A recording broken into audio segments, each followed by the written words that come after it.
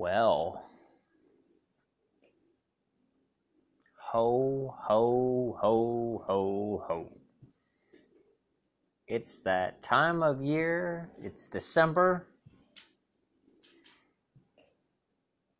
And we're back to business. First interview with a guest since October. I want to thank everybody for riding that trail of thankfulness last month. It was nice to be able to tell all these people and talk about all these things that I'm the most thankful for. But here we are. We are back. And I really enjoyed having this guest. I brought on my friend Kyra Richardson. We've known each other for a very long time. We used to work together. We've hung out. We've been friends. I've talked about her on the show before about how she's helped me in ways of like introducing me to BetterHelp.com. We've talked about this. We've talked about that. And she's really helped me, and she's really it's this conversation that we had. It went a little longer than I have with most of my guests. Because with some guests, you just have that rapport, you have that comfortability, that you just talk, and that's the amazing thing, is that we have that ability to just have a conversation, and I didn't really have to say anything. She did most of the talking, and she had a lot to unload, and like, I didn't find out till afterwards that there was still so much, so we are definitely going to be bringing her back on. But for this show, I think you'll really enjoy it because we talked a lot. We talked about her childhood, we talked about being a mom, her relationship with her parents, her relationship with her mom, and how her dad's death. We talked about relationships. We talked about her being a nurse in the time of COVID, how she's doing with all that. We talk about a lot of things, and it was fun. It was definitely interesting, and I learned so much about her, and I'm really glad that we did this. So without further ado, let's get in Kyra's head.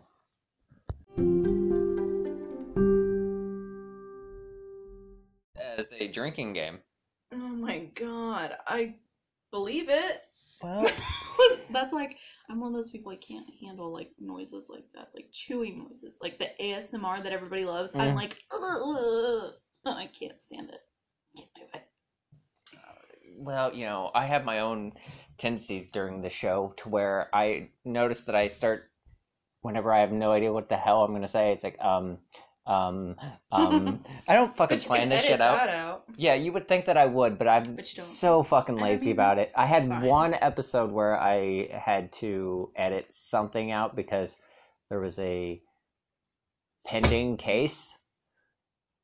Yeah, I'll have to tell you after I'm not recording. Oh, you're recording right now? Yes. I did warn you that I was going to do that. Well, you did. Okay. So, Kyra, how are you, dear? Living the dream, Shan. All right, so as somebody that's listened to the show, you know how this works. Let's start off from the beginning. How was the childhood for Kyra? Not the best, but not the worst. So my dad was a type 1 diabetic, so that brings its own challenges, and he did not control it very well. He didn't really give a shit enough to take care of himself. And he was also an alcoholic, and alcohol is pure sugar, right? So his sugars would get really high, and then they would drop because alcohol metabolizes out of your system fairly quickly. So he would drop, and then when he would drop, he would get really angry, which is common. And so he and my mom fought a lot, and it was a 50-50 shot whether it was physical or not. And that happened in front of us a lot. So it was kind of like the norm. Like I remember vividly one time, my mom called the cops because she always did. Um, and they handcuffed him to the computer chair, and I was like bawling because I was like 6. And he's like, it's okay.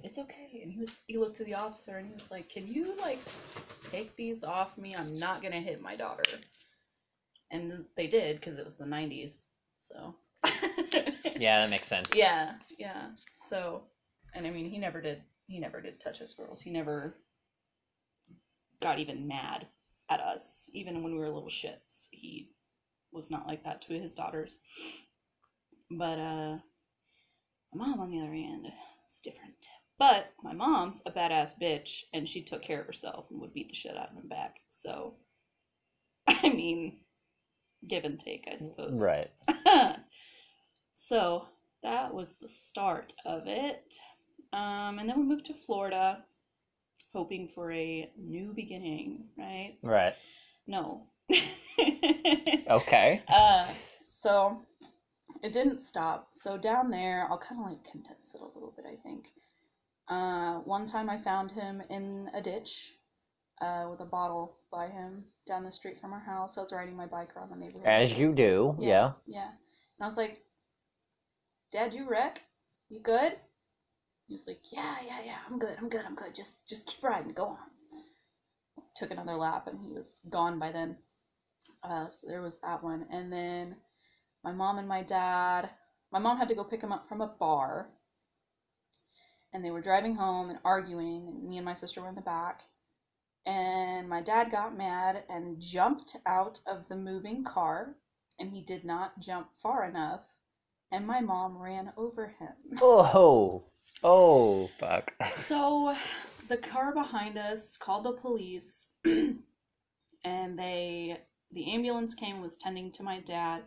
They handcuffed my mom and put her in a car and left me and my sister, who were 9 and 5 at the time, just chilling in the car in the middle of a Florida summer. Oh, gotta love those old times. Yeah. So it was kind of hot. And then I was about to pee my pants, and I'm like crying, and I was like begging the policeman. I was like, "Hey, man, we live just a block away. I have got to go to the bathroom." And he's like, "You can't squat." I'm like, "I am a lady." So they finally let us go home, but he followed and he finished the interview there, and then he interviewed us, which I don't. Is that appropriate to? Without a guardian, I don't I mean, think she was there. Mom was there, but we were 9 and 5. It's around that time. There's a lot of questionable laws. Yeah. So, I mean, me sure, but I don't know about my 5-year-old sister. I don't know about that one either. Anyways, so that was fun. And then it got so bad. They're fighting and stuff that my mom packed us up while we were sleeping, threw some things in a U-Haul, and packed us in the U-Haul at 1 o'clock in the morning while my dad was somewhere, and drove us back to Missouri. So after that, my dad would write letters and call, because it was the 90s. So we still wrote letters in the 90s. In the early 2000s. And my mom wouldn't return his calls, wouldn't return his letters.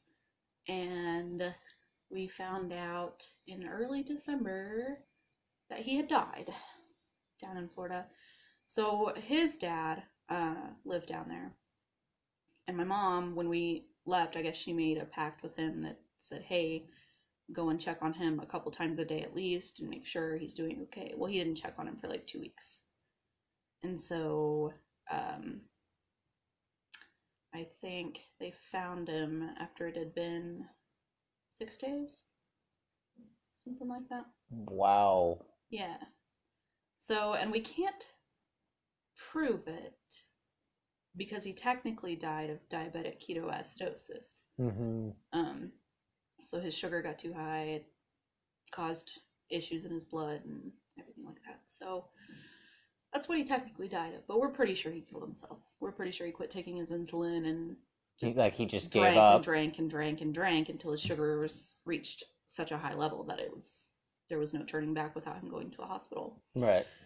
So that's what we're pretty sure happened, because my mom wasn't speaking to him and he just thought he'd never get to see his family again. So,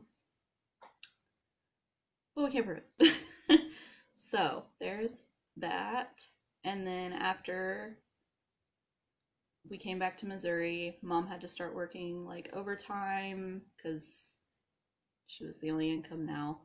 And so at 10 years old, I basically had to become my sister's mom because my mom was always gone. She'd leave for work around 3 in the morning and wouldn't be back till like dinner time ish. And then she'd make dinner and then go to bed at like 6 or 7 because she'd have to be up.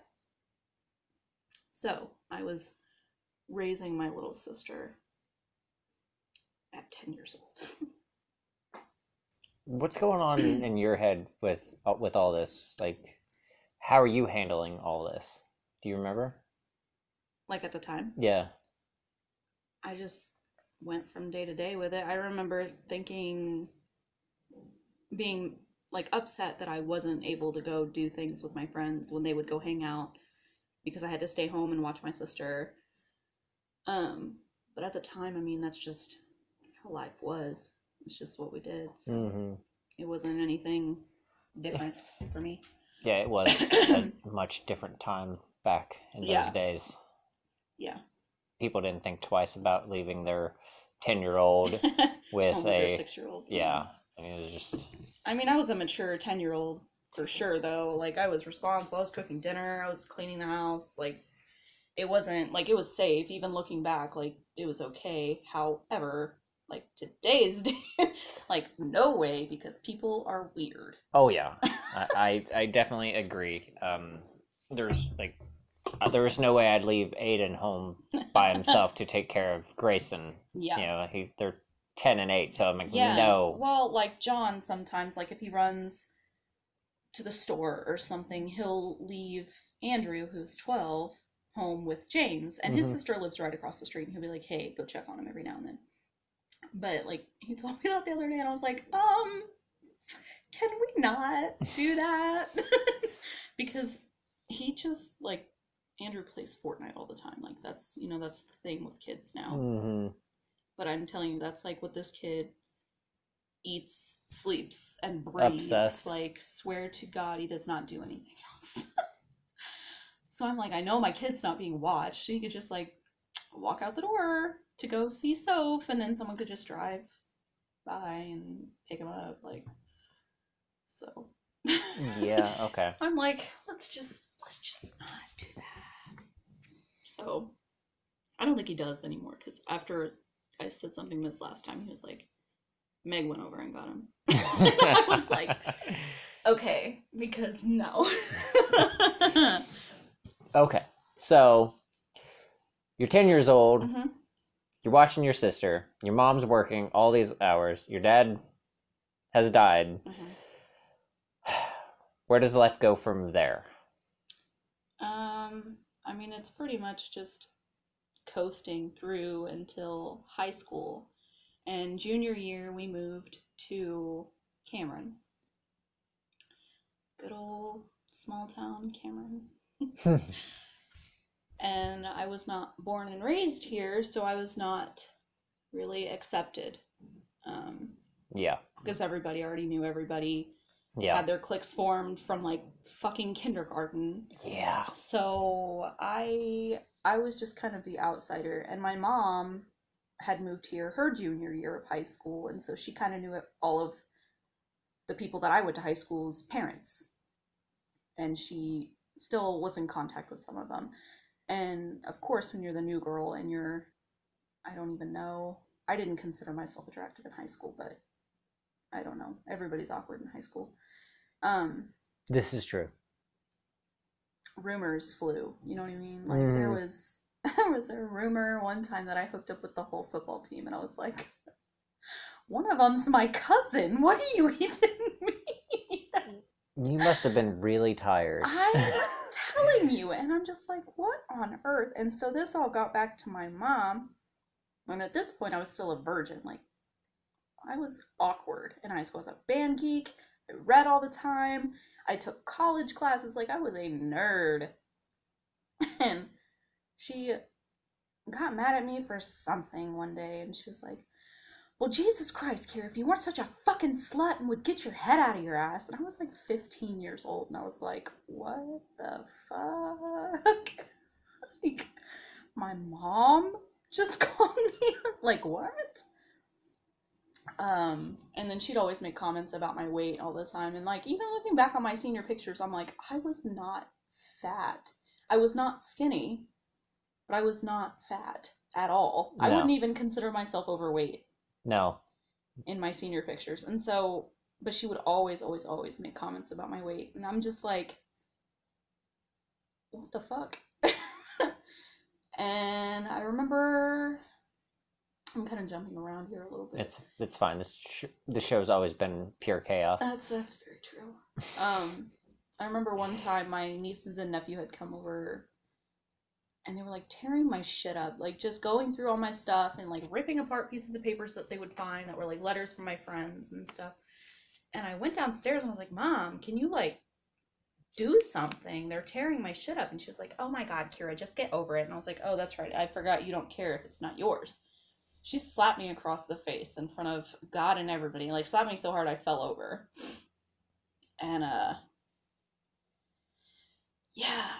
And she was, I feel like I was always held to a higher standard with her.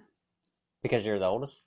I mean, I am, but I'm not. So she has 3 other children from her first marriage. Okay. They are roughly 10 years older than me. 10 to 20. 10 to teens-ish. So my oldest sister is 40. And I'm 27. And then from 40, it goes to 36 and then 35. So 8 years from the youngest one. Mm-hmm. So pretty much. Oldest in the second batch. Yeah. Yeah. So I was always treated like the oldest. So like the second I turned 15, I was expected to get a job and start paying for my car insurance and my phone and this and that. And I had to buy everything for my own prom and homecoming. I had to buy my senior pictures. I had to buy, all that stuff that seniors get. And like everything for high school. If I wanted new clothes, I had to buy them. And then it came my sister's turn, because we're 5 years apart, so she came a freshman the year after I graduated. Mm-hmm. And she got everything she wanted. She got a car. To this day, she's 23? Yeah, 23. My mom still pays her car insurance. She still pays her phone bill. She still pays whatever the fuck she wants her to pay. She got student loans for her. I always had to do my own student loans. And I'm just like,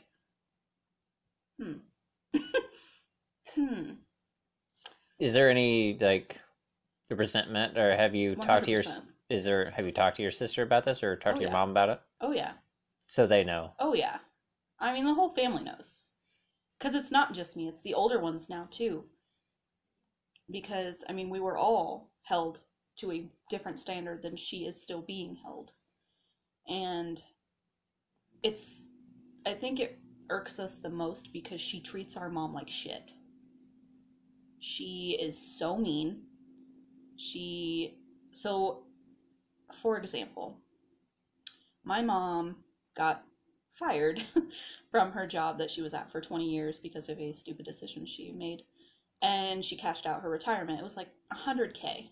Oh, okay. So instead of being smart and living off that or stashing it away, she blew it and spent almost all of it on taking my little sister to California. And she took my niece at the last minute too. But mainly my sister. Didn't offer to take anybody else. Didn't even tell anybody. And then my mom has always wanted to rent a Corvette and drive up and down the Pacific Coast Highway, right? It's everybody's dream, whatever.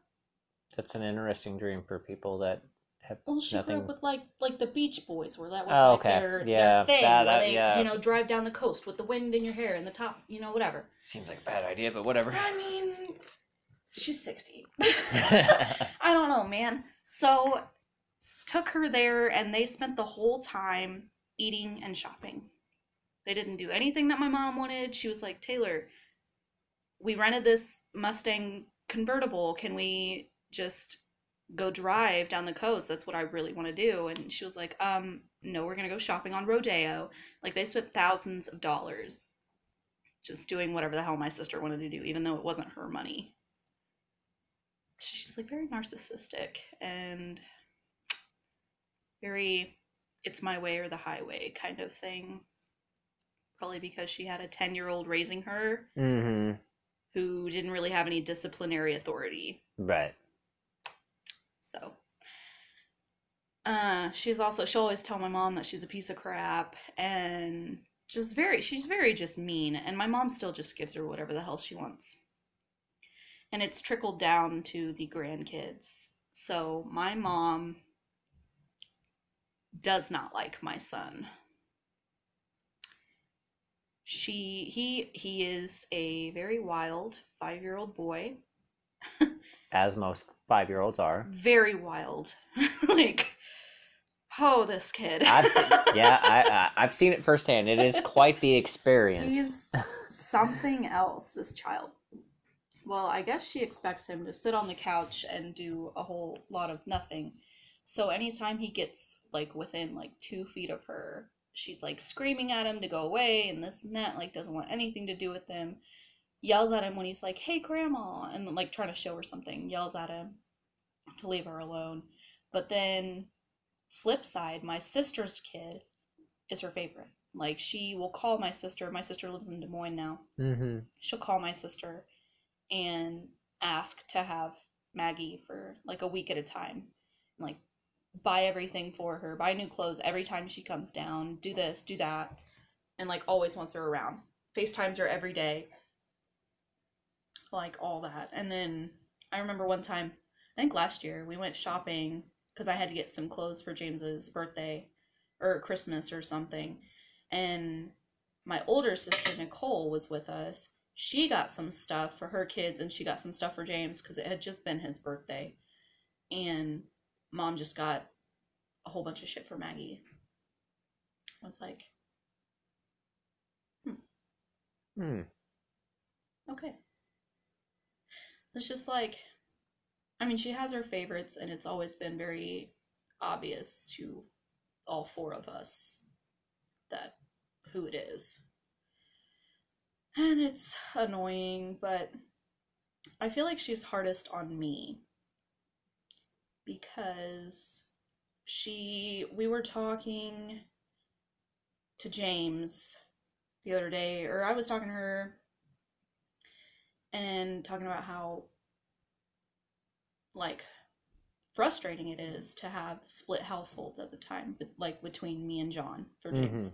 Because John has a completely different set of rules than I do. I'm far more strict with how my house is as opposed to his. He's very laissez-faire, like, okay, don't do things you're not supposed to, I'll smack your butt. But, you know, he's very more lax with what he says is okay.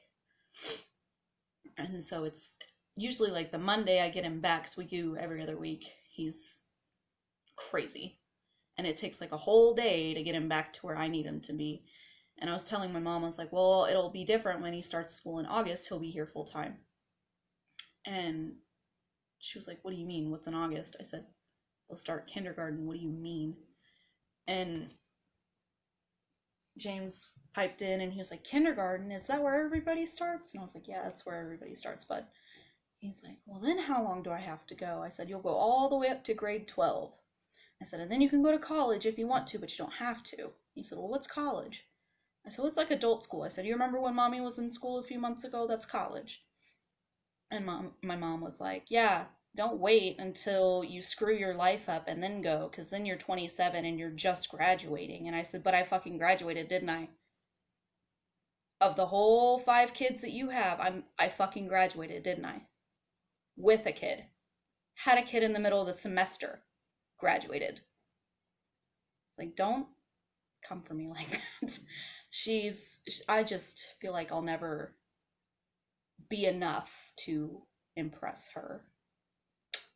Does that is that something that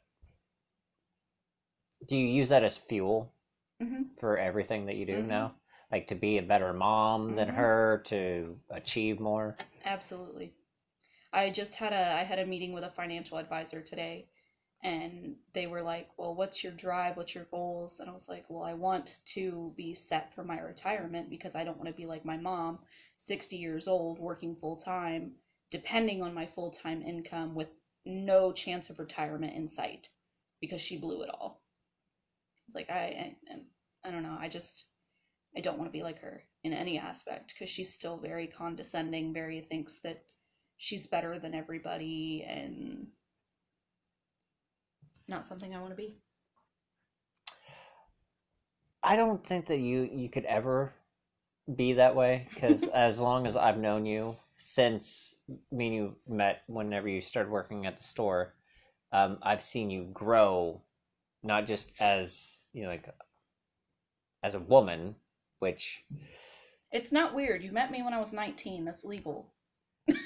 no, I met you. I started when I was 19. I thought you were younger than that. It's after high school. I thought you were in high school. Mm-mm. In high school, I worked at Pizza Hut. Oh yeah, that's right.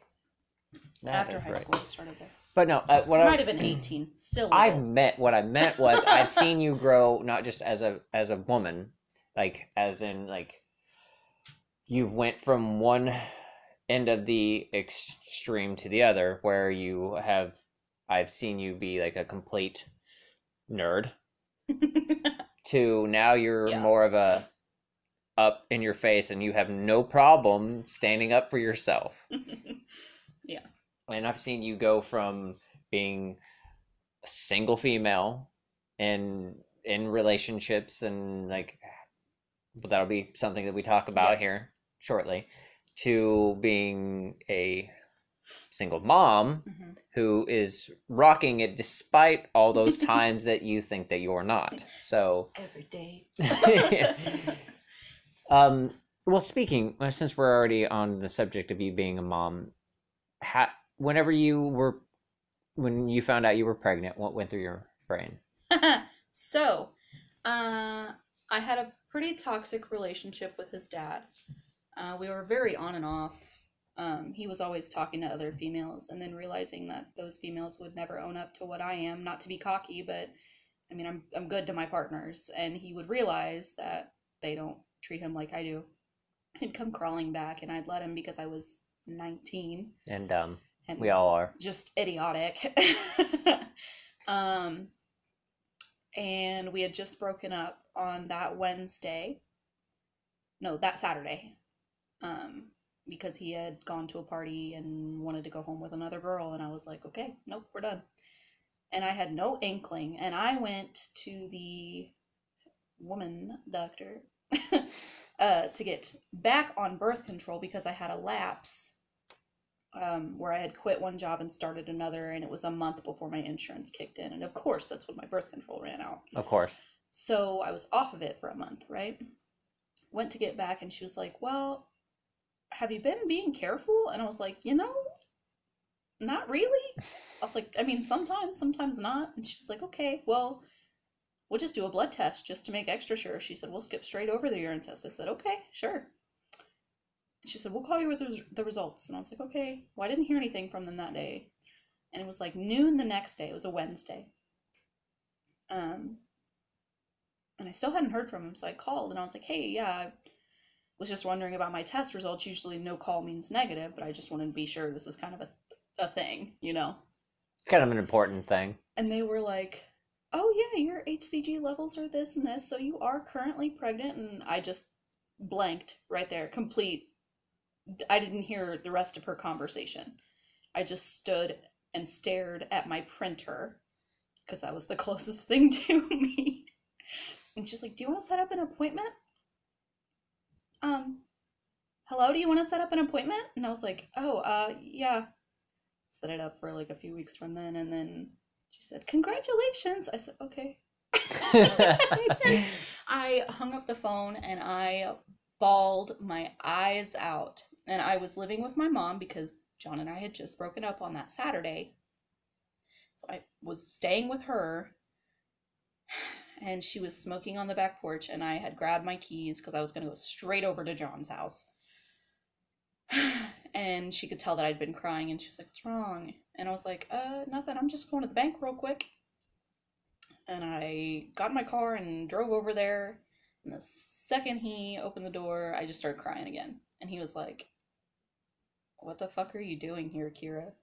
And I was like, well, and it took me like a good 5 minutes to like choke out the words. And he was like, "Are you fucking kidding me?" I said, "Does it look like I'm fucking kidding you?" Like, world's best actress right now. he said, "Well, yeah, no, you're not a good liar. You're not." He's like, "Are you sure? Sure?" I said, "I didn't even do a pee test, man. This is blood levels. Like, there's no faking this." And he was like, "And you're sure I'm the dad?" I'm like, "You fucking idiot. We broke up 3 days ago. What do you mean?" I said, "You're the cheater, not me." He was like, "Okay, okay." So my whole pregnancy was like a whole thing. Because, pregnancy hormones, right? Mm-hmm.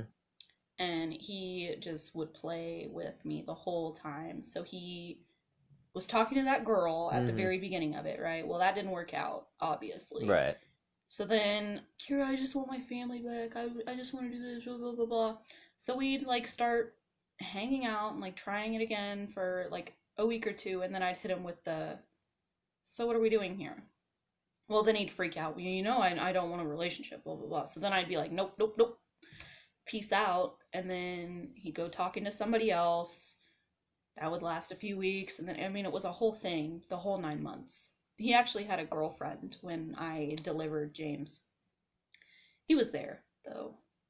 I remember this conversation that you told me about this. Yeah, she wasn't happy, but he was there.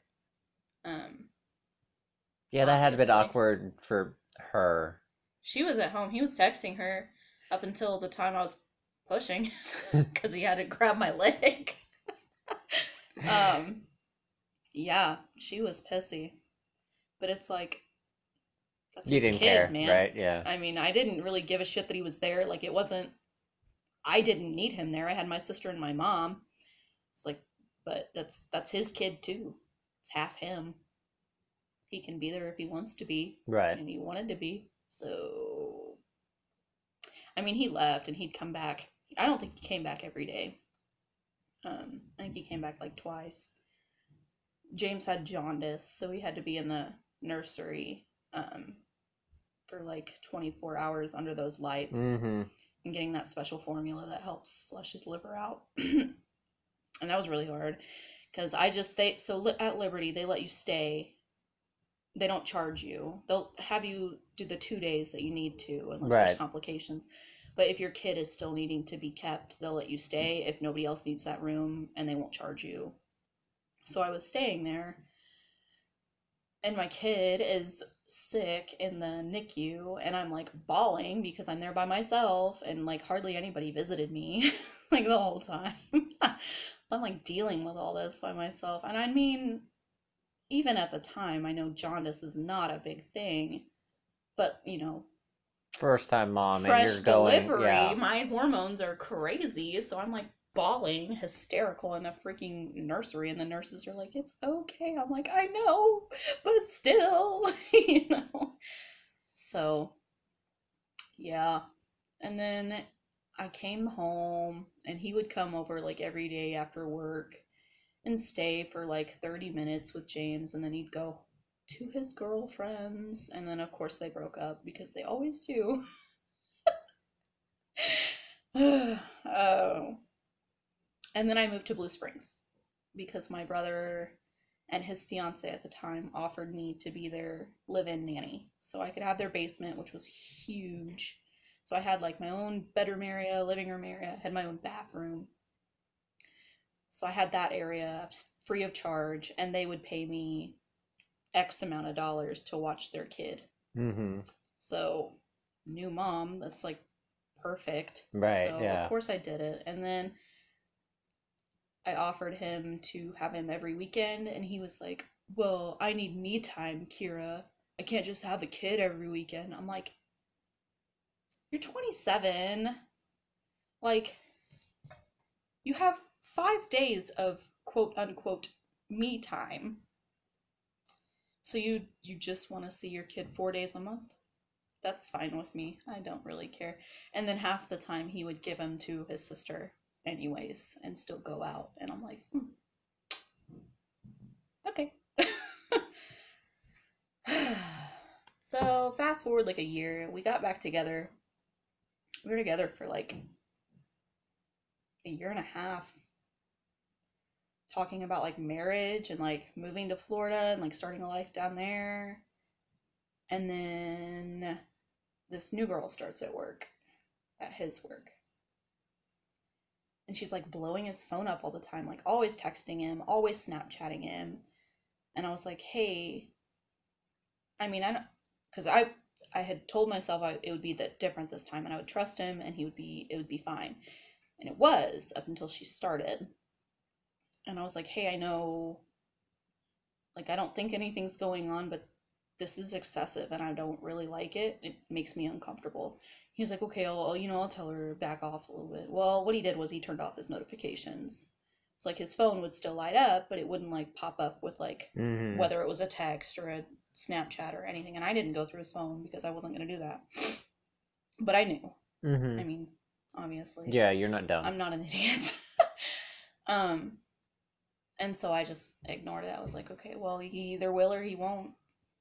I mean, and I was sleeping in bed with our kiddo in the next room, and his friend's girlfriend called me at 5 a.m.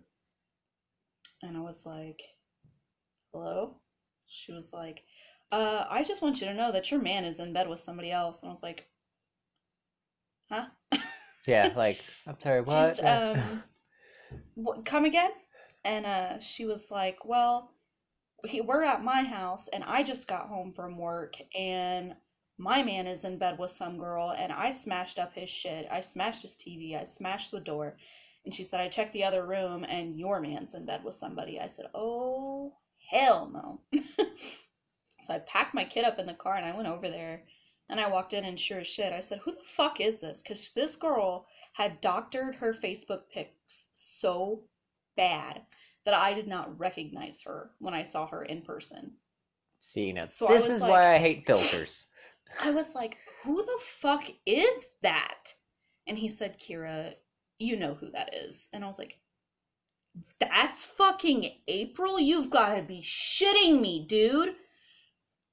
She looked like a mountain troll.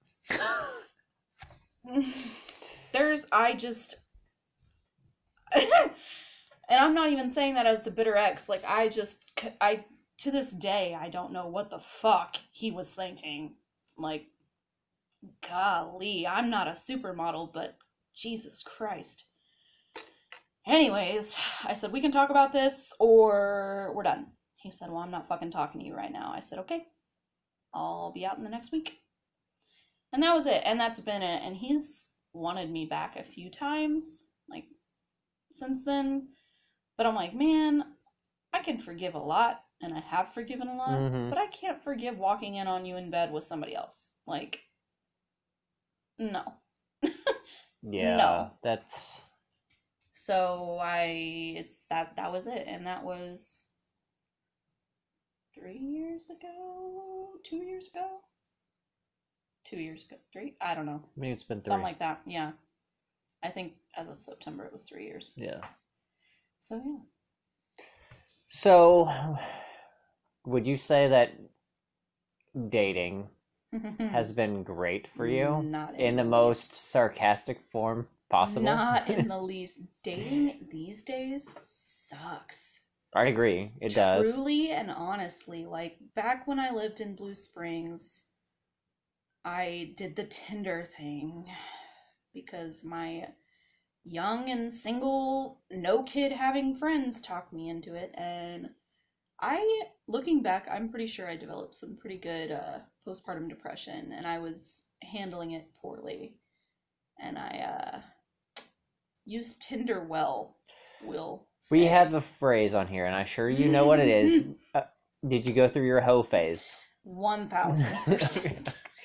I mean, it's okay. There's no shame because like everyone knows that Shannon's gone through it. A lot of my other guests have gone through it. It's a thing. Like, oh my God.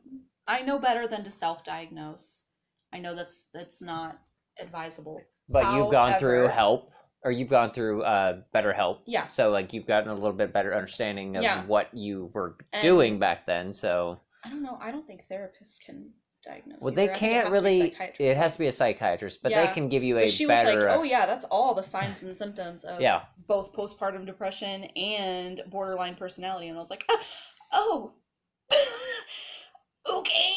Well, that's fine. That's new information. So the postpartum depression's cleared up, but I'm still dealing with the other one. But I have healthier coping mechanisms now. Oh my gosh. Yeah, it was quite the summer. But anyways, Tinder sucks. Yes. Unless you just want to do that, which I guess that summer is what I just wanted to do. I feel like at there's no shame, like especially if you're just getting out of like a long-term toxic relationship. Yeah. Plus, I was in the best shape of my life. Holy bananas. I was dieting. I was working out at the gym 2 hours every single day. I remember this. And I was breastfeeding, so my tatas were humongous. So I was rockin' bod and huge tatas. Well, so I was using that to my advantage. Well, you're not wrong. So. So you go through the hoe phase. Yeah. Has dating been any easier for you lately? I mean, technically, yes. Before my current partner, no. I would like meet people at work, at the job that I had, and it would be okay for a little bit, but I would self-sabotage after a month, maybe 2 if they were lucky, and I would just find something wrong with them and focus on that, and I would immediately just become unattracted to them. And I mean, not all of them were really nice guys. There was really nothing wrong with them. Like in the last year-ish before my current partner, but it was just, I don't know, self-sabotage. Bad. Yeah, I think we both have done that quite a few times. Yeah. So then, my very best friend of 15 years, we've known each other since 6th grade, he finally broke up with his baby mama because she's trash. Like, I'm his best friend, right?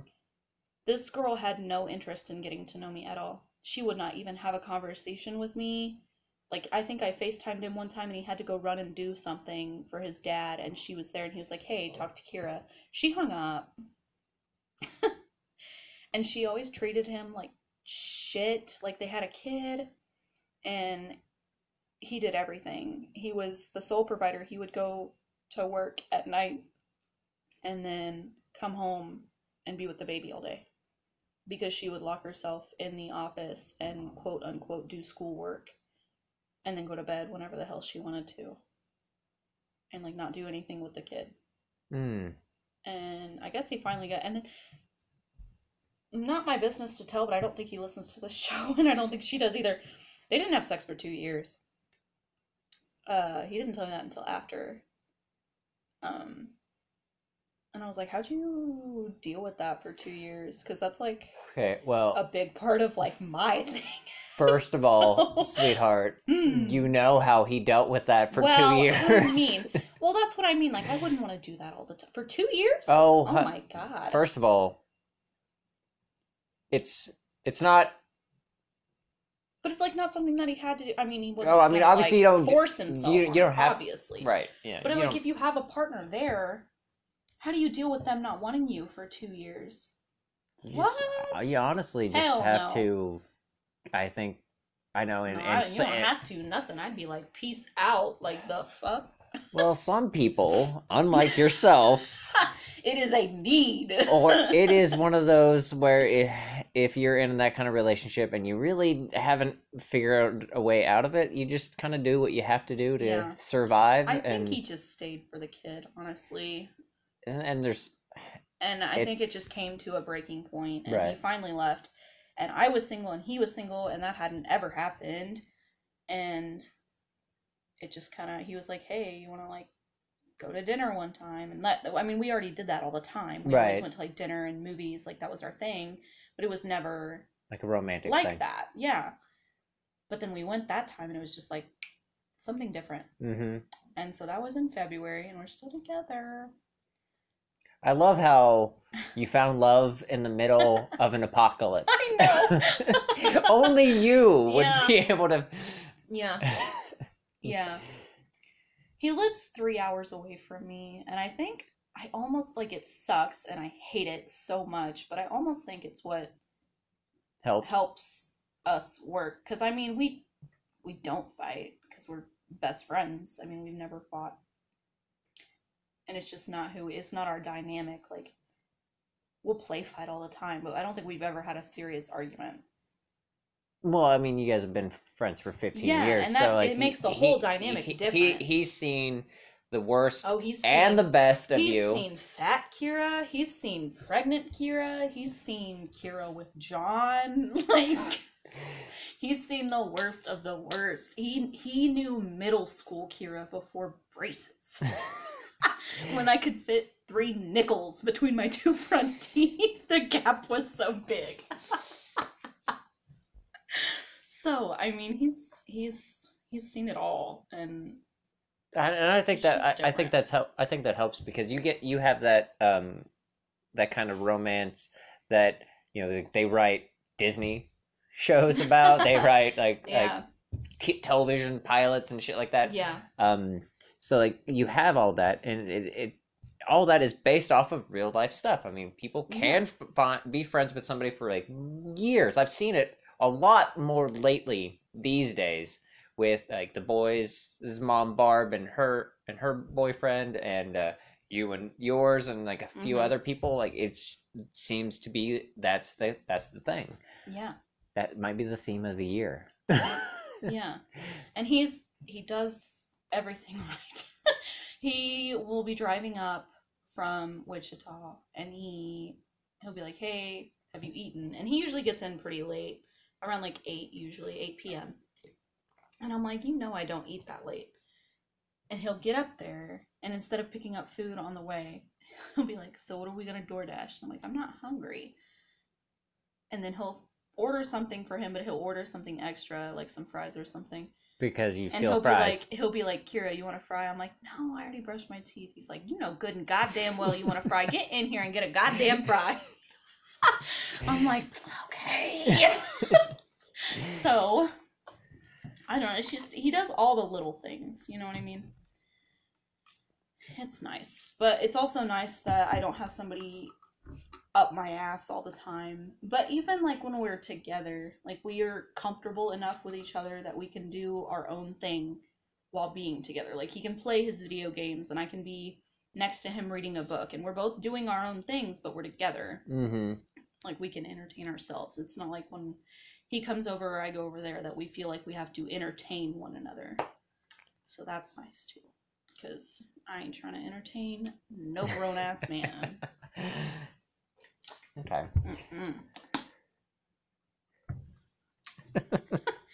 Well, not really. We're almost 30. Like, are you a fucking man-child or what? Like, I'm not entertaining you. First of all, I'll entertain you in other ways. But I'm not going to entertain you. Like, we're always man-children, just in a different version.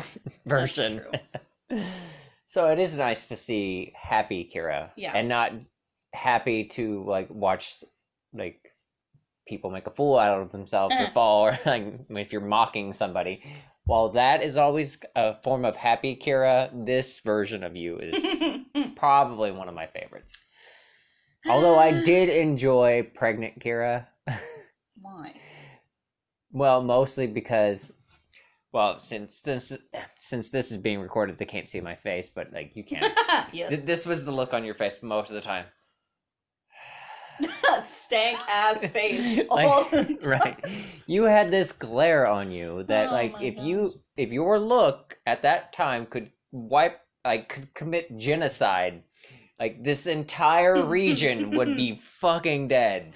Well, now you know why. Now you know what I was dealing with my entire pregnancy. Well, now I know a lot more about you. Yeah. And, like, we're not even done with the interview, so... Alright, so here, we did the childhood, we did the dating, we did the mother... how have you adjusted to being a mom? I haven't. I still feel like I have no fucking idea what I'm doing. I think that's everybody. Like, I take it day by day, but 90% of the time I feel like I don't do enough as a mom. I feel like, because I see, like, other people, and I know I shouldn't compare myself because everybody's different, everybody's kids are different, but, Right.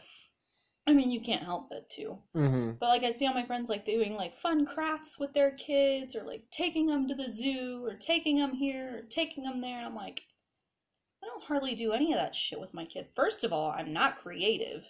I have never been artsy in my life. I was a band geek. Like, I can do music all day, but you want me to put something together? Crafts? I buy the pre-made ones from Michael's for like $3 and glue them together. I mean, my kid loves it though, so that works. But like this, my peds professor just posted the other day. She had a Harry Potter day with her kids. Her kids are like, I want to say like 7 and 5 or something like that. They're fairly young still. She made like butterbeer. They had a Quidditch tournament in their backyard with like soccer balls. Like she had them make little robes. They made Harry Potter's birthday cake. Like they did a whole thing. And I was like, I don't have that kind of fucking energy. Like, what kind of crack are you doing? And can I get some, please? Like, what on earth? But I don't know. My kid is just so high energy. He wears me out. And then my job is so hard. I just, like, on my days off, I just want to sit and do not a goddamn thing. And then I can't do that with him. So, like, I mean, we go and we ride bikes and stuff. And that's good enough for him. And I bought him a dirt bike for his birthday. So I mean, he gets what he needs and what he wants, but I don't know. I feel like I don't do enough as a mom, and I feel like I'm too hard on him and I expect too much out of him. I feel like I yell at him more than I should, but good lord, this kid's crazy. Yeah, I mean, do you feel like though sometimes that part of you is that genetic part that comes from your mom? Have you thought about that? No, my mom was no. Okay. She just wasn't present. It's not that she was there and didn't give a shit. She just No, wasn't present. like I meant like the yelling factor, like the trying to get him to calm his ass down. No, because I would say before the pandemic hit, it's really just been a recent thing. Oh, okay. Okay. So before the pandemic hit, I mean, it was fine. I was able to tolerate a lot more, and I had more energy to do things, and the pandemic's just sucked the life out of everybody. honestly, I mean, and it for frontline workers, it's ugh. Yeah. Yeah. All right. Well, hold that thought before we get into that. Okay, so COVID, and it's been hell. All right, you're a nurse. Brand new baby nurse. Yes. So, all right, how are you doing through all this? Losing my shit. So, through nursing school, COVID hit in my last semester. We were almost done, and then COVID hit. And so my capstone, which is like where you choose your clinical in the area that you want to work so you can get more experience, it was canceled. And so I had gotten 5 shifts in, and I needed 10, and so I had to do the rest online, and it was really not helpful. It was like simulations of like basic shit. Like one simulation I remember was on compartment syndrome. This patient had developed compartment syndrome, and I mean, you had to figure it out and then you had to fix it. All you had to do was loosen the dressing on his leg. That was the whole simulation. That was it. And then it was like, you have passed. And I was like, okay. Like, super helpful. Thank you. So then I graduated in May, and then I started as a graduate nurse before I took my NCLEX to get my license. Worked for a month, and then I took my NCLEX and passed. Got my RN. And then I did 3 months of orientation. I finished that in the first week of August. And I've been on my own since, and I work on a progressive care unit. Mm-hmm. So it's a step down from the ICU. So like a lot of our patients, it's like open hearts, lung surgeries, heart caths, for people that have heart attacks, like sick people, but not sick enough to go to the unit, but not well enough to be on a regular floor. So, did I say the unit? ICU. Mm-hmm. Sorry, that's going to be a thing. It's just what we say. So I didn't want to go there. I had worked at Liberty as a tech for a year before I started as a nurse, and I was afloat as a tech. So I went everywhere. I went to the ER, the ICU, the PCU, which is where I work now, and then I went to all of the regular floors. I knew I didn't want to do any of the regular floors because those people are whiny. Can't do it. And I didn't want to go to the ICU because I felt like that was too big of a step fresh out of school. I felt like I would be too overwhelmed. I liked the PCU, but I loved the ER. ER, I mean, you know me. Mm-hmm. My personality belongs in the ER. And my manager talked me into going to the PCU. He was like, get some floor experience before you develop your bad habits in the ER. Stick it out, and I think you'll really like it. I've literally hated it since the day I started. Because I had my choice. I had an interview with my manager and with the ER. I had my choice. They both wanted me. And my manager at the time, my float manager, talked me into going to the PCU. And it's not that, I don't feel like the patients are overwhelming. I mean, to a point they are. It's very, very stressful because these people go downhill and they go downhill fast. So I'm not a floor nurse. Mm-hmm. I'm not. I don't deal with 12 hours of the same whiny ass man-child. I had a patient recently who had open heart,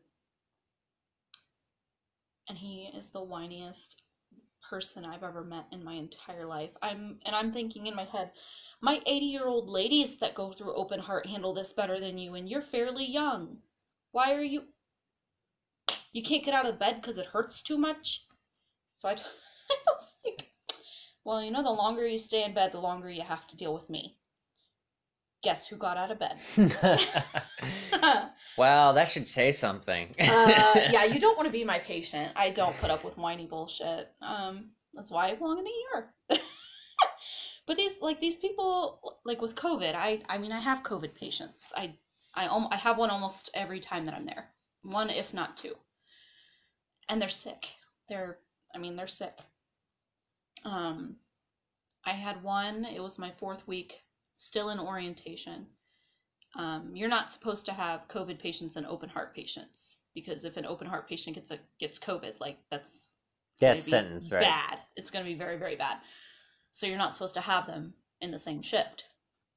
So I was the only nurse, brand new, still in orientation, who could take COVID patients because nobody else had been tested for the N95 mask, because those have to be fit tested to your face so that they seal correctly. Mm-hmm.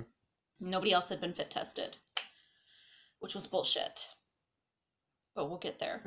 And then my preceptor, the nurse training me that day, was the only one who could take open heart patients, because you have to have special training to take care of open heart patients, because that's a big fucking surgery. So she had 3 open heart patients, and I had 2 COVID patients. technically by myself because she could not go and see those patients.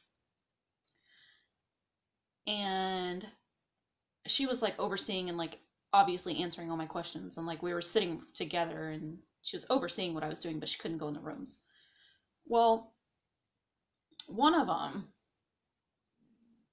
was not doing great. She had really, really, really bad anxiety and just was not doing, she was really nervous about it. She was like working herself up all the time, and I was in there having to calm her down all the time. And she started to desat. So normal oxygen saturation in your blood is 95% or greater for a healthy person. We will take anything above 90, but we like it to be 95. She started to go down to like 88. And normally she'd come back up. She wasn't. So I went in there and she's like having a full-blown panic attack. I'm like trying to talk to her, calm her down, and her sats are just going down and down and down. So I had to call an airway alert, which is like a code blue, but not a code blue, because she was still talking to me and breathing, but she was not protecting her airway and breathing as well as she should have. And she was already maxed out on her oxygen therapy that we could do without intubation. So I had to call an airway and we had to intubate her, and I was in there 4th week, fresh out of nursing school, by myself, helping the ER doc intubate this person.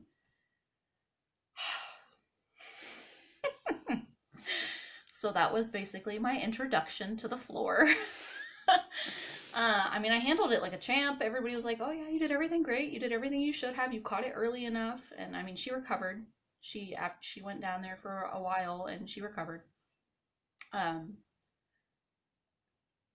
But it's just things like that. And then in the last month, I had a patient who was on just 5 liters of oxygen. 15 liters of oxygen, which is the highest you can go on a nasal cannula. And so like a regular oxygen tubing. And he was at 95%, just chilling, doing just fine. I had him the day before, and then I came in the next day. He was still just fine. Well, all of a sudden, out of nowhere, he just dropped to 88, which isn't terrible, but it's not where we want it. So by the time I get gowned up and go in there to check on him, he's down to 68. And I'm like, okay, so this is what we're doing. So I can't do anything because he's already getting everything that I can give him. So I poked my head out in the hallway and I yelled to our unit secretary, who's just his room's just a couple doors down. And I'm like, hey, Belinda, it's our secretary. She's like, yeah. So, okay, backstory. Belinda is like Roz from Monsters, Inc. Okay. Same voice, same mannerisms, everything. So just keep that in mind. So I'm like, hey, Belinda, what? Like, hey, can you call respiratory for me? Why can't you do it? Belinda, I'm in a isolation room. What do you need them for? Will you look at the monitor, Belinda? Because we have monitors at the desk to where we can keep an eye on everybody's heart rate, heart rhythm, and oxygen saturations at the desk, so we can keep an eye in real time. So I just look at the monitor. She looks over. Hey, Kyra, you know your patient's desatting to 68, right? I'm like, yes, Belinda. Can you call respiratory? I'm already in here. What do you think I need you for? And she's like, oh, whoa, okay. So that was just to add some humor in there, because I was just like, oh my gosh, what do you think I'm calling you for? So it's just like these people would just go down so fast, and when they go down, it's like a fucking plane crash. It's awful. But like that's what we're dealing with. And like me, I have a perfectionist personality, as you know. Yeah. that was gonna be the next question of, so I'm not handling this well because I feel like when my patients decline, it's because I did something or I missed something, or like I feel like it's my fault in some way. And it never is. Like, I know you're not It's like just, that it's naive to not, think, yeah. I mean, it's not because I really think I fucked up. It's just, I take it too personally, and it's like really starting to get to me. Like, I had to call in. I picked up Monday as an extra shift, and I had to call in because I was just like, I can't do it. So Tuesday, I came in and I emailed my boss, and because she's out um, this week, and I emailed her and I was like, I wanted to wait till you're back, but I can't, and I'm not gonna have the guts to do it if I wait. I can't be on this floor anymore. I can't do it. I was like, I can handle the patients. I really can. I said, I'm taking it too personally, and they're just too sick, and it's gonna mess with me more than it should. I said, but before COVID, it was fine. And she's like, okay, well, I know where you want to go, and when I get back, I'll discuss with the ER manager a transfer date. She said it'll probably be mid to late next month. So I'm going to the ER where I finally belong, and I feel like, I mean, they deal with more COVID than I do. However, they send them.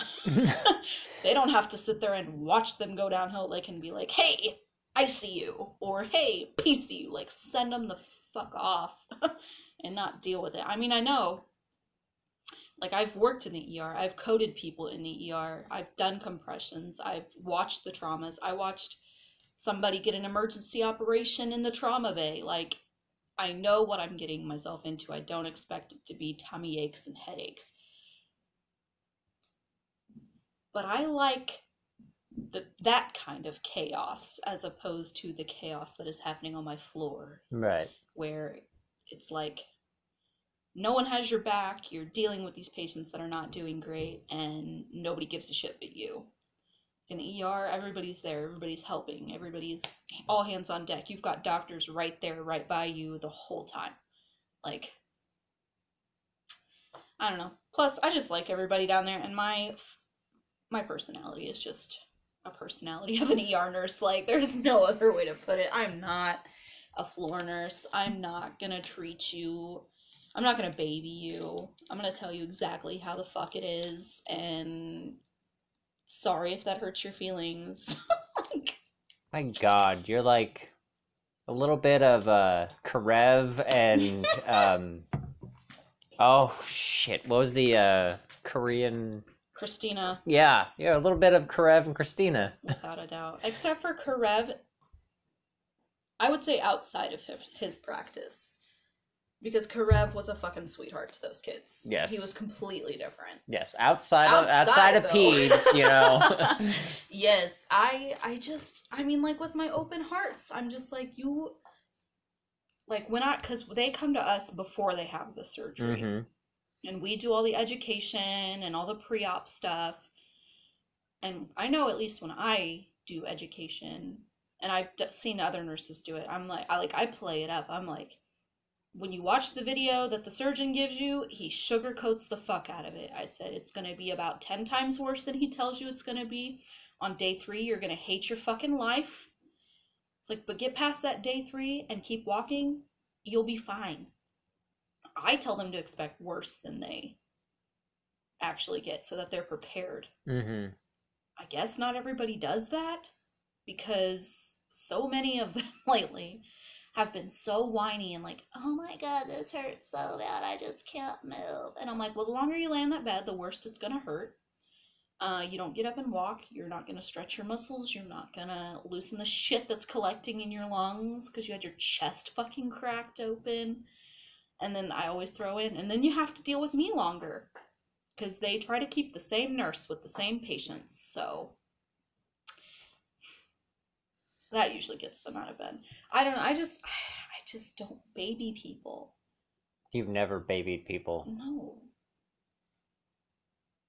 So how the fuck did I choose nursing? I don't know. That was actually going to be the next question, but if you don't know, we're never going to get that answer. Yeah. I mean that's how an ER nurse is, though. Well, yeah, that's true. Which is where I wanted to go, and which is where I should have gone, which is where I'm going. So there's that. There is that. But this is why I don't belong on the floor. I don't care. Do what you need to do to get the fuck out of here so I don't have to listen to you and you don't have to listen to me. Okay. So everything that you've I gone. promise I'm not really an asshole though. Like Oh, my no. patients love me. No. They really love my honesty. Like I have had so many people give me hugs and like try to give me cash tips when I discharge them. They're like, you know, you were great. I'm like, I'll literally lose my job if I take that. So put it back in your pocket and buy us some cookies or something. But I mean, my patients love me, but probably because I do like quote unquote keep it real. I tell them exactly how it is. I don't downplay or anything like most people do. Yeah, I will. Like, oh yeah, you're gonna be fine. Oh, you just want to take a break today? Oh, that's okay. I'm like, get your ass out of bed. Yeah, I feel like any time that I've ever been in the emergency, I think the last time I was in an emergency room, I think it was like I had accidentally OD'd, and I was not in the. Of course you did. I was not in the best of shape or the best of mind frames. Feisty. I wasn't. No, you've seen me be an asshole. Yeah. I was worse than that. My mom was. I have to restrain you. I don't necessarily. I was in and out. I don't really remember. My mom said that there was a lot of times afterwards. She's like, "You really need to apologize to the nurses." I'm like, "Fuck that." I promise we're used to it and we've seen worse. So I was like, "Yeah, they've been in this store. They know who I am." But yeah, you nurses definitely, ER nurses especially, definitely get the shit end of the stick. Literally. Yeah. So, with everything you've gone through with your dad, your mom, the relationships, pandemic, yes. Where are you mentally? Currently, not great.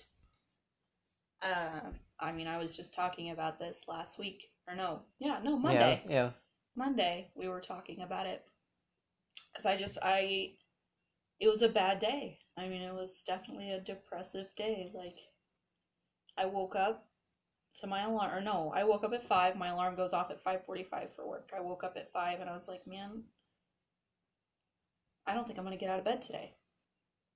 So I called in and I felt bad about it. I cried because we've been so short and our floor's been so heavy. It's just been awful. And I knew I was fucking over my nurses. But then, like, my boyfriend was like, Kyra, you know, when those other girls called in, they didn't give 2 fucks. They did not care. And I was like, you're right. It's like, but still. So it took me 3 hours to get out of bed. I was in bed until 11. Because I went back to sleep after I called in and cried. Because, you know, after you cry, you always sleep. Oh, yeah. That's the best thing you ever get. So I went to bed, I think probably around 6. It took me a little bit. And then I got up at 8, and I did not get out of bed until 11. And I had to make myself get out of bed. And I washed my face, brushed my teeth, and then I ate something, and I just didn't do really anything the rest of the day. Like, I painted a little bit, I read my book, I watched a bunch of Haunting of Hill House.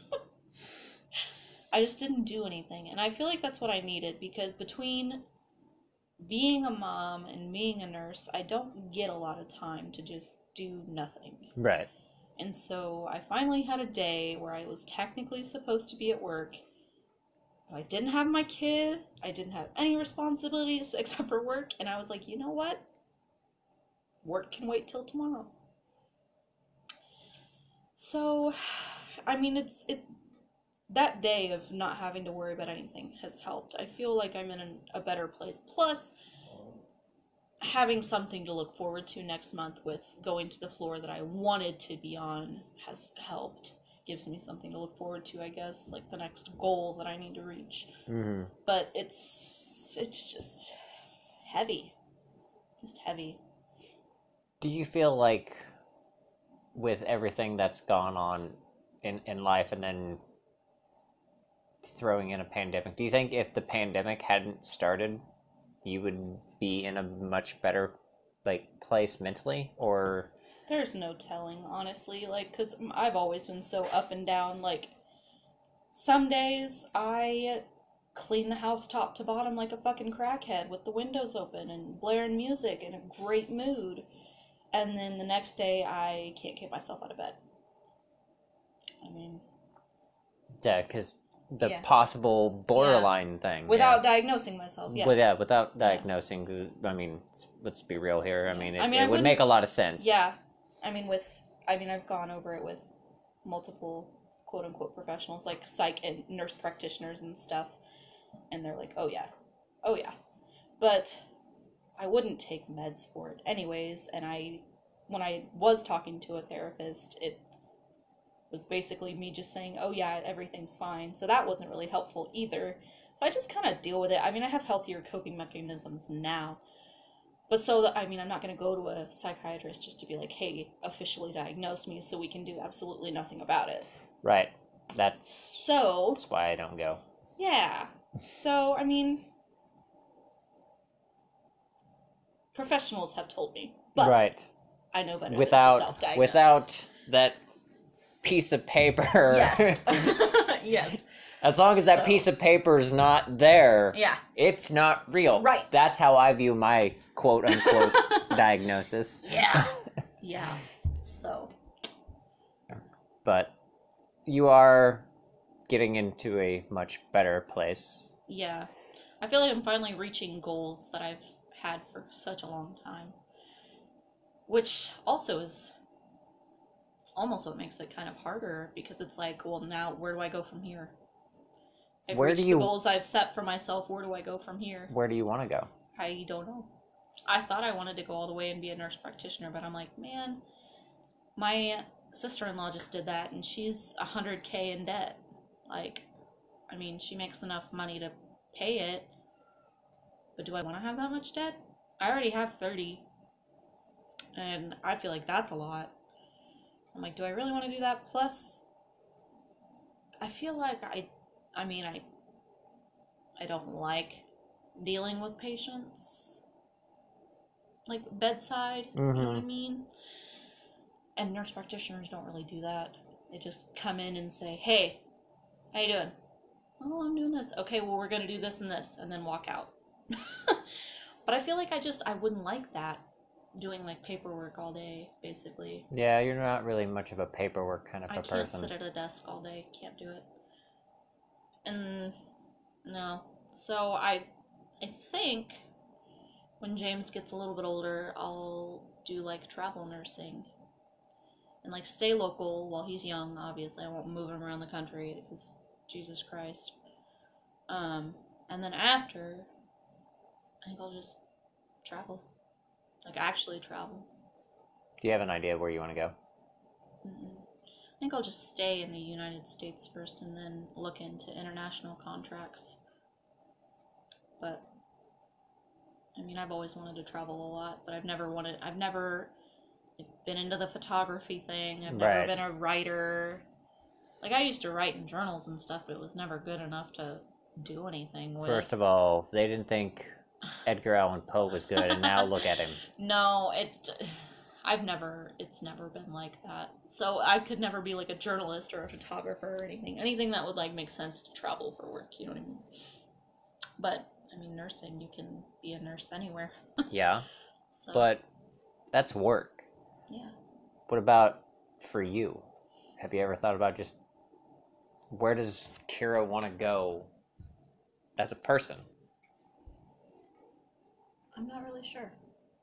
I thought I had my whole life figured out, and then I'm realizing recently that I don't want almost any of it. I'm not sure that I ever want to get married.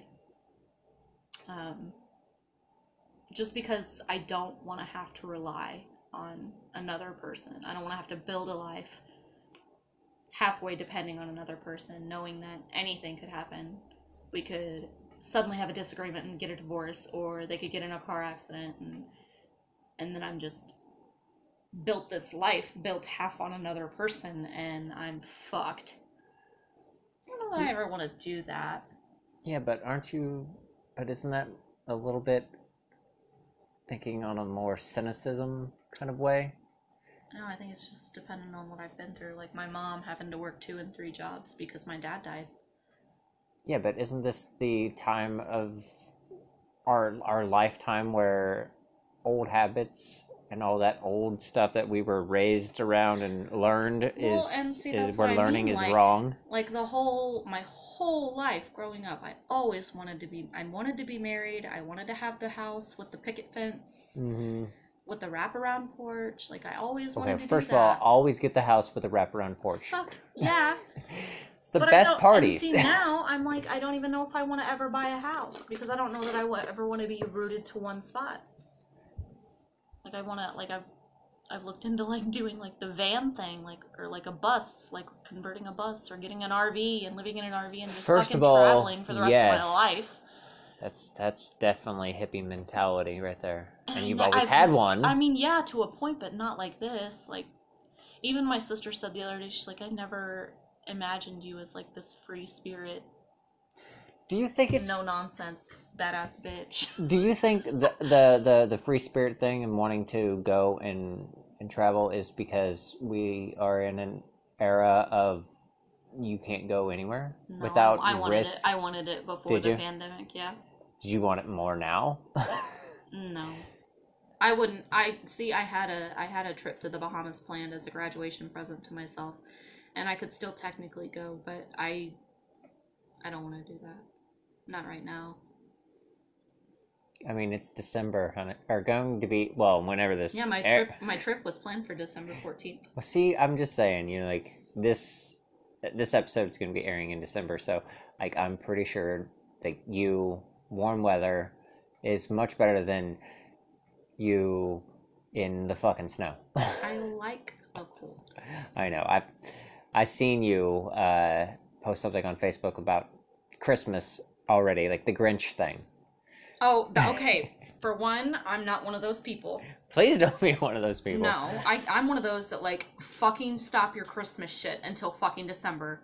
I tagged my sister in that because she's one of those. Oh, is she? Christmas starts in fucking October people. My older sister. Right. She already has all of her Christmas decorations up. They started before fucking Halloween. And they had that thing that I posted. It was like a Grinch bedroom. Yeah. But she's got 3 very large dogs. And she's like, they would eat that. They would eat that shit alive. Well, one of them's a Great Dane, so... Yeah. I haven't even taken down my Halloween decorations. I will never take down my Halloween. I'm a fucking spooky bitch. I've got, like, the little bloody handprints on my windows in the bathroom, and I got a Mike Myers decal on that window right over there. So I have, like, spell books and... like, I'm a spooky fucking bitch. They're just gonna stay up all the time. Alright, well, I should probably call this episode. Okay. Alright, so thank you very much for coming on the show. And as... I rambled a lot. I feel like I talked a lot. I don't ever talk that much. Ever. And I actually have a theory that whenever you are... Like, whenever I'm interviewing somebody and you have such a great, like... rapport. Yeah, thank you, guys. You're welcome. All the head trauma has kind of fucked my head up. You're welcome. Whenever you have a rapport with somebody and you're comfortable with somebody, like, you can have a conversation, and I legit forgot that there was a mic in front of us. I know, and I feel like... I don't know. I feel like on all the other episodes I've listened to, you do a lot of the talking, and I feel like you didn't hardly say shit. That's my favorite type of interview, is whenever I don't have to do anything, because some people are nervous. Yeah. With a microphone, because, like, they can talk like, oh yeah, it'll be no problem, I can talk about this, I can talk about that, and then, like, you put the microphone in front of them, like, or if they know that they're being recorded, they get a little nervous where they don't say half the things that they want to say because they get, like, very nervous. They're like, what if I say something, like, completely wrong, completely, like, stupid? Shannon doesn't edit, so like, I don't give a shit. Like, I'm always very careful, like, to make sure I don't say anything to where I can get sued. But or cause problems for people. I mentioned cases, but I didn't mention any identifiers, and I don't feel like anybody listening to the show would be able to figure out who the fuck I'm talking about. So, exactly. Try me, bitch! Alright. Well, thank you very much for coming on the show, and always an open invite. Thank you.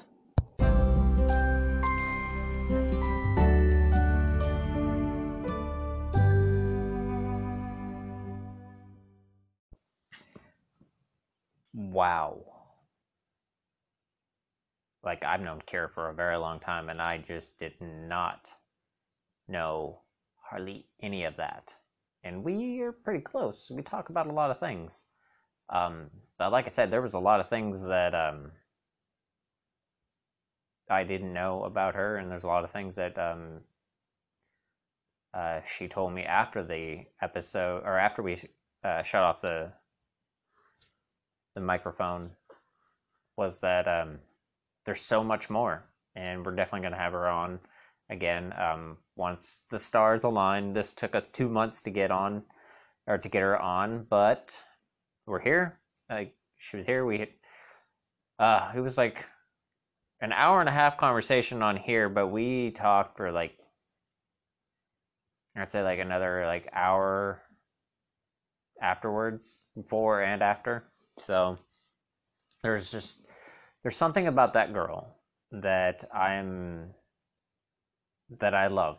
She's like, you see, you just hearing her story, you could see how much, like, what is there to love about her. She's feisty, and she's fierce, and she is a force.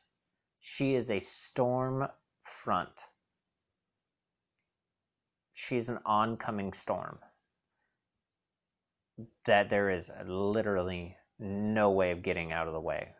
She's dedicated. She's a great mom. She's absolutely fantastic.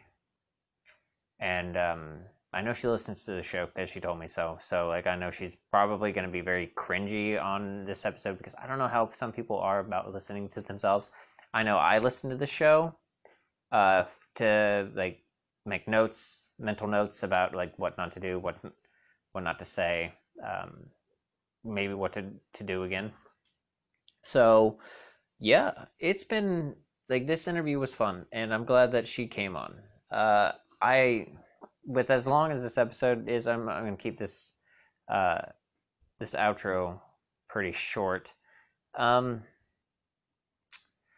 telling you right now, there is nothing that I love more in this world, and I mentioned it last month on one of the thankful episodes, watching my friends blow up.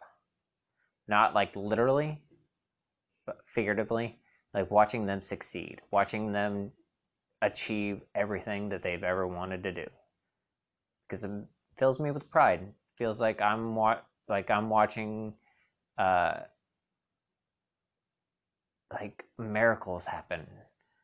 I'm watching like brand new things, like a brand new universe being created every time they achieve something. And that's what I kind of feel like. So, good for Kyra. I'm very proud of this woman. I don't tell her enough how amazing she is, but she is. And I'm glad that she is a part of my life, because as much as I've ever known her to be, she's always a wonderful presence in my life. So I'm just gonna call it a day, and go to the movie quote of the week. It's gonna be from Harry Potter, because she's a Harry Potter nerd.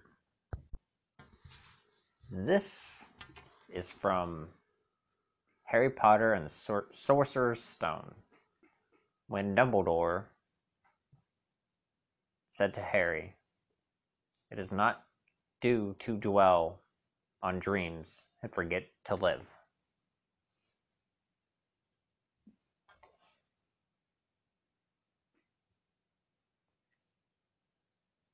Don't dwell on the things that you want to do, could be doing. Gotta take the time to live these dreams, live this life. We're here for only a moment in time. I'm reminded every day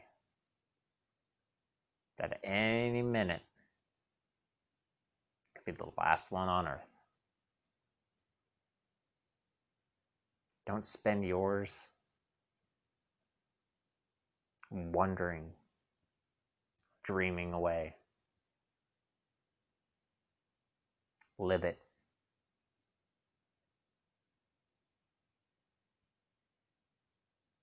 You never know. You could live to be 103 years old. Or that cheeseburger that you're eating right now is the last thing that you put in your mouth. You never know. Don't just forget to live a life because you're too busy thinking of the things that you can do. This has been In Your Head with Shannon Stanford. I'm Shannon Stanford. I will see you all later. Yay!